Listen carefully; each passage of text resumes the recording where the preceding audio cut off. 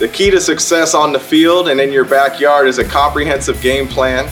So if you're building a fence or a deck this year, trust a Turkstra coach to design, quote, or order the right materials for your project. Visit a Turkstra Lumber near you to learn more. From the Ticats Audio Network, this is the Coach O Show with Luke Tasker. Welcome back to the Coach O Show with Luke Tasker. The Ticats getting ready for Game 7. That's Week 8 of the CFL season at Ottawa this Friday, 7:30 p.m. start time. Coach, it is great to see you. We are done with that first third of the season, 6 games behind you. Your team is at 2-4 currently. And you got to say, Toronto, they're a good team. I mean, you're coming off of playing a team that's got things firing on all cylinders right now. After that game on Friday, in your opinion, what's it going to take for the rest of the teams in this league to win games against that Toronto team? Well, they're going to have to, they're really good, at committing to the run, first of all, so they're keeping other defenses on the field. And then defensively, they're getting off the field. And so they're giving whatever opportunities, or if the offense may stall, they're getting plenty of opportunity.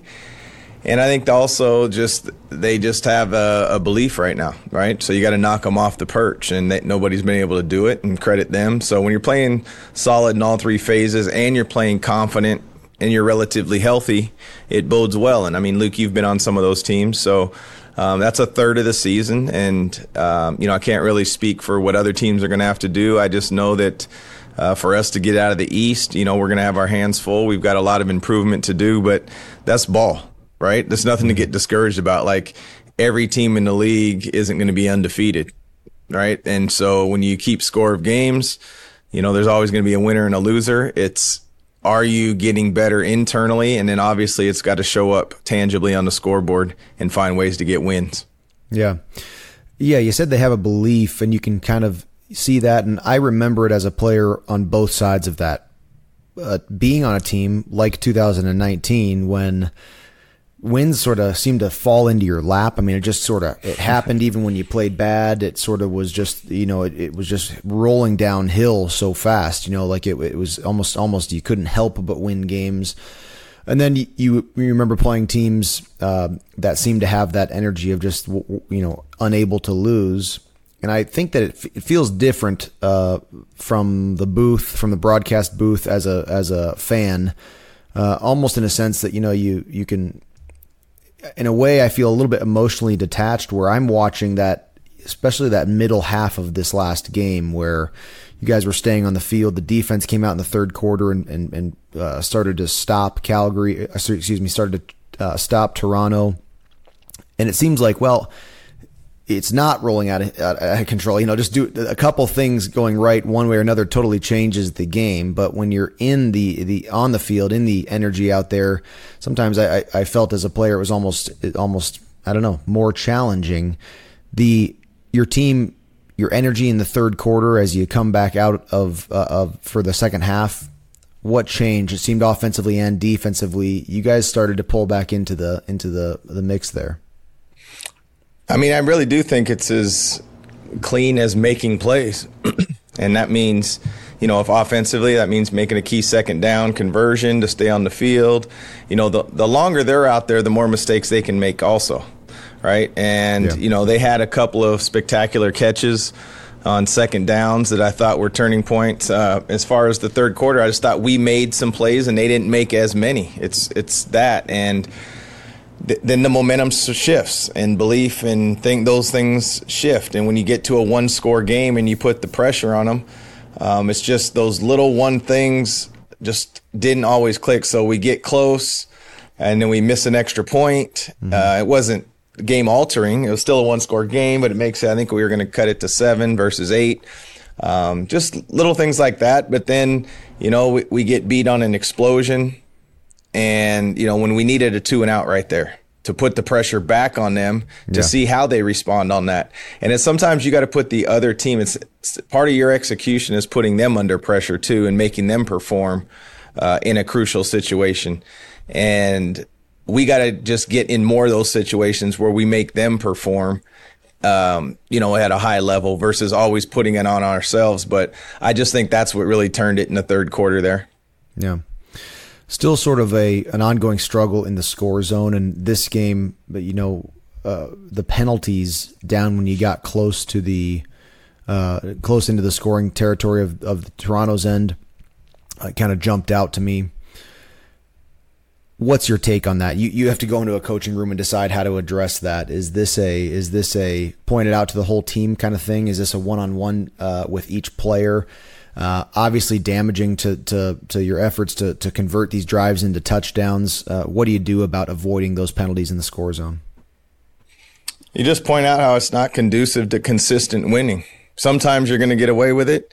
We were playing a team that led the league with the most penalties per game. Toronto had the most penalties per game, but when you put the ball in the end zone and you do enough other things right, most of the time you can overcome that. When you're trying to get work on the areas of weaknesses, you're just not afforded that luxury.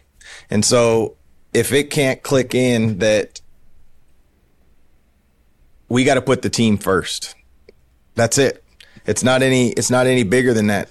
And you've been around me long enough to Luke to know that I always was trying to sell and still continually sell and always will. Doesn't matter what the role is, that I wish there weren't any numbers or names on the jersey.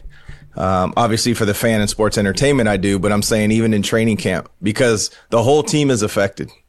And there's no better way to really actually paint a picture and sell the message that, yes, the individual makes the penalty, but the whole team, it affects. And until we can string together consistency, we've done it well. Like, I think we took, less penalties in that third quarter. Like, it's all aligned in, trying to align with consistency. And until we do that, it's going to be more of a roller coaster ride than just a thrill. Yeah. We said off the top, done with the first third of the season. I remember talking about that frequently as a player. It's sort of a check mark in your future, that next third. Are you guys talking about that? Do you address the idea of where you are in the season and sort of zoom out in your team meetings? Do you have goals specific to each third, like this middle third that we're going into? Yeah, absolutely. I've always believed in breaking the season up, and I know I always keep saying that, but it's the truth. Mm-hmm. That hasn't wavered. And I just think it's hard when you look at this, we're going to play 23 weeks and let's stay together and ride this thing. It's like, no, let's get it in chunks, something you can digest. Set some smaller goals that become your stepping stones for the ultimate goal. So yes, I mean, we need to go 1-0 in this third, right? The 2 and 4 is what, that's not going to define us. That's who we are right now, but that's not going to define us. And that's only record wise, right? Internally, we know the little gains we're making. It's like, again, we understand it has to show up on the scoreboard.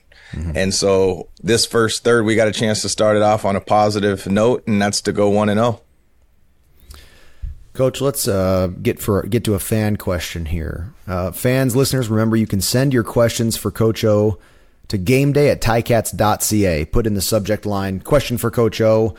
Each week, we'll pick one out to ask Coach. This week is from Dennis. Dennis says, Coach, people always talk about turnovers being a big part of the game and a big part of why teams win and lose. I'm sure that's true, but it seems like turnovers are not really a teachable part of the game to me. Meaning, you can obviously coach strategy, play design, teach people where to be, etc., but I don't see how you can teach a player to not turn the ball over. Are turnovers just a mistake that each player needs to avoid, or are they something that require coaching from you and your staff? Thank you, and good luck this week, Dennis. Awesome, Dennis. That's a very, very thoughtful question, and I'm going to have to straddle the fence on this one. I definitely think that yes, you can't play for the players, and that's for the touchdowns, that's for the big, great one-handed catch, or a fumble, or an interception. We do believe it is our job as coaches, and I wholeheartedly believe that our job is to prepare the best we can, and it's the player's job to perform. And if the player's not performing, that's when the tough decisions get made in this business, where was he prepared for the moment? Yes. Is he willing to get better and put the work in? Yes. Okay, then maybe he's not good enough. Then you go down those. But if the player is good enough, willing to work at it, and he's prepared for the moment, then that's a situation in itself also. So, you can't tell them, but I do think that part of the preparation is showing them clips. We have tackle turnover circuit, for example, for tackling, trying to get the ball out and taking the ball away. We have ball security circuits on offense and for special teams to just emphasize. I know, Luke, when you were around, Corey Grant did an awesome job of an iron cross ball security presentation. But again, that doesn't mean that it carries over for everybody all the time. Yes, I think you can teach it, but no, you can't play for them. Yeah. I'll add to that for the start of every training camp when I was there, like you said, Corey Grant used to do it in a lot of the years. We'd have PowerPoints and slideshows for ball security, and you were always sitting in the meeting kind of hoping that your picture wouldn't pop up there on the bad ball security part of the presentation. They would have clips and plays and pictures, examples of where you're not holding the ball. You got it out wide and stuff. And so you're hoping that your picture doesn't show up there. And then the second half of the presentation, examples of great ball security. And you're hoping that you have some examples from previous years where you're iron crossing and tackling with two arms on the ball and all that. So it is absolutely, you do get coached on it as a player. And then you have to execute. Dennis, thank you. Again, fans, listeners, send your questions to gameday@ticats.ca, and we may pick your question to ask Coach O on next week's podcast. Coach, on to Ottawa. Starting to hear there's ideas that Bo Levi Mitchell is practicing more. Of course, Taylor Powell came out and young quarterback, not a lot of experience, did some things well. Of course, had an interception. Of course, you can probably pinpoint some other areas that you'd like to see improvement, but seems like a quarterback who's on a pathway towards being a producer in this league. What do you expect to see as the week progresses? Is there something you're hoping from Taylor Powell to see if he's going to be the guy to go against Ottawa? Well, we're excited about Taylor Powell since he's been here, right? He's been a quick study. Moments haven't been too big for him. He loves the game of football. He cares. He's a natural leader. Those are things that then you get to the scheme, right? And you get to the ability and what he does well and who to surround him with.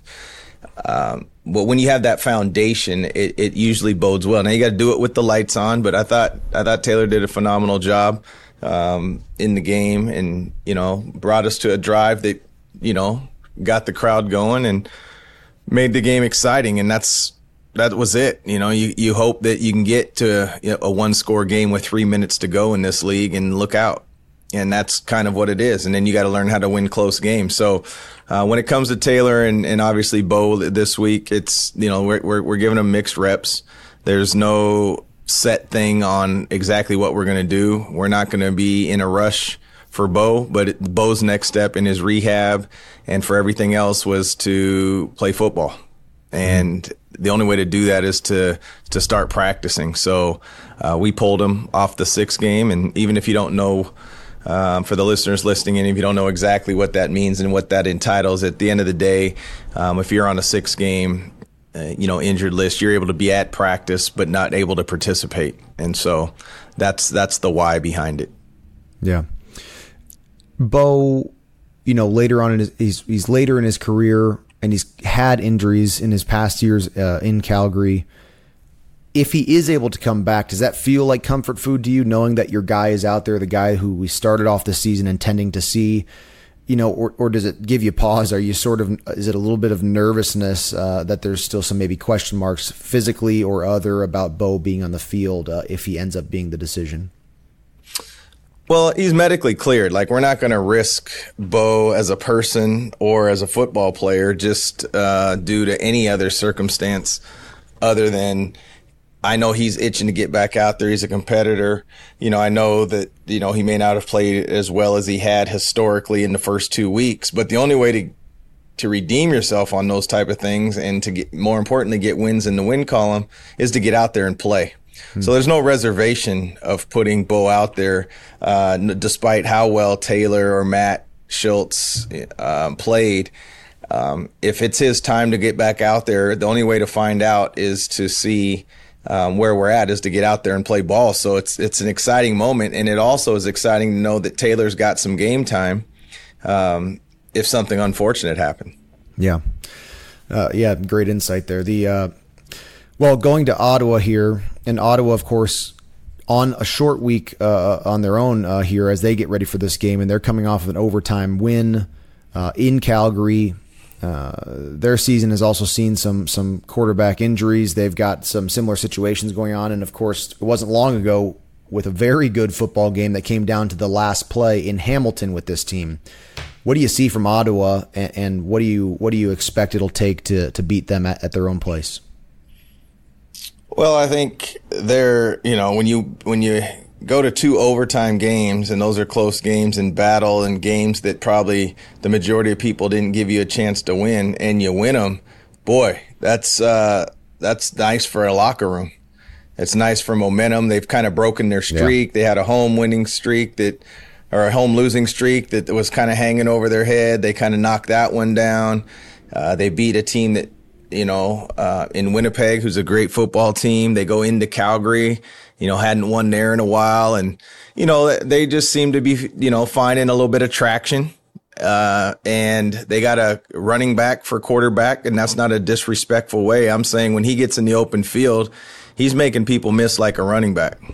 And that's bringing a different dimension. And early on, I think that when you're not prepared for that, or you're prepared for a Mazzoli or, whoever else has started games for them, an Adams or, an Arbuckle, you kind of have, it's kind of like a preseason thing. You're trying to figure it out. I know when he came in our game, it was like, okay. I mean, we knew from, personnel that he was a bit of a runner, but you're not spending a game plan on that. You're preparing for Jeremiah and plays they're running. And then he comes in there and everybody, people, oh man, he's running for these yards. Well, then he runs for the same yards the next 2 weeks. So obviously this man's pretty good at what he does there. And so we'll have our hands full. We're going into their environment. They're coming off 2 amazing wins. The short weeks won't have any bearing once the ball's kicked off. You know that. Once it's kicked off, it's football. You're going to get about 13 series in a game and about 60 plays, and you make it happen. Yeah. Well, exciting. A great matchup again, East against East. A lot of those much earlier in the season than we've seen in years past. Coach, I am excited to watch this game on Friday. Best of luck with your week of prep. Awesome. Thanks, Luke. See you next week. Coach O Show with Luke Tasker is presented by Turkstra Lumber. Check out the project coaches at Turkstra Lumber. They can help with every part of your home reno, from designing a deck to ordering a new front door. Learn more at TurkstraLumber.com. Another episode of the Coach O Show with Luke Tasker is in the books. Let us know your thoughts. Email us at gameday@ticats.ca. Coach O and Luke are back next week to discuss the latest from the locker room. Subscribe to the Ticats Audio Network on Spotify or wherever you get your podcasts.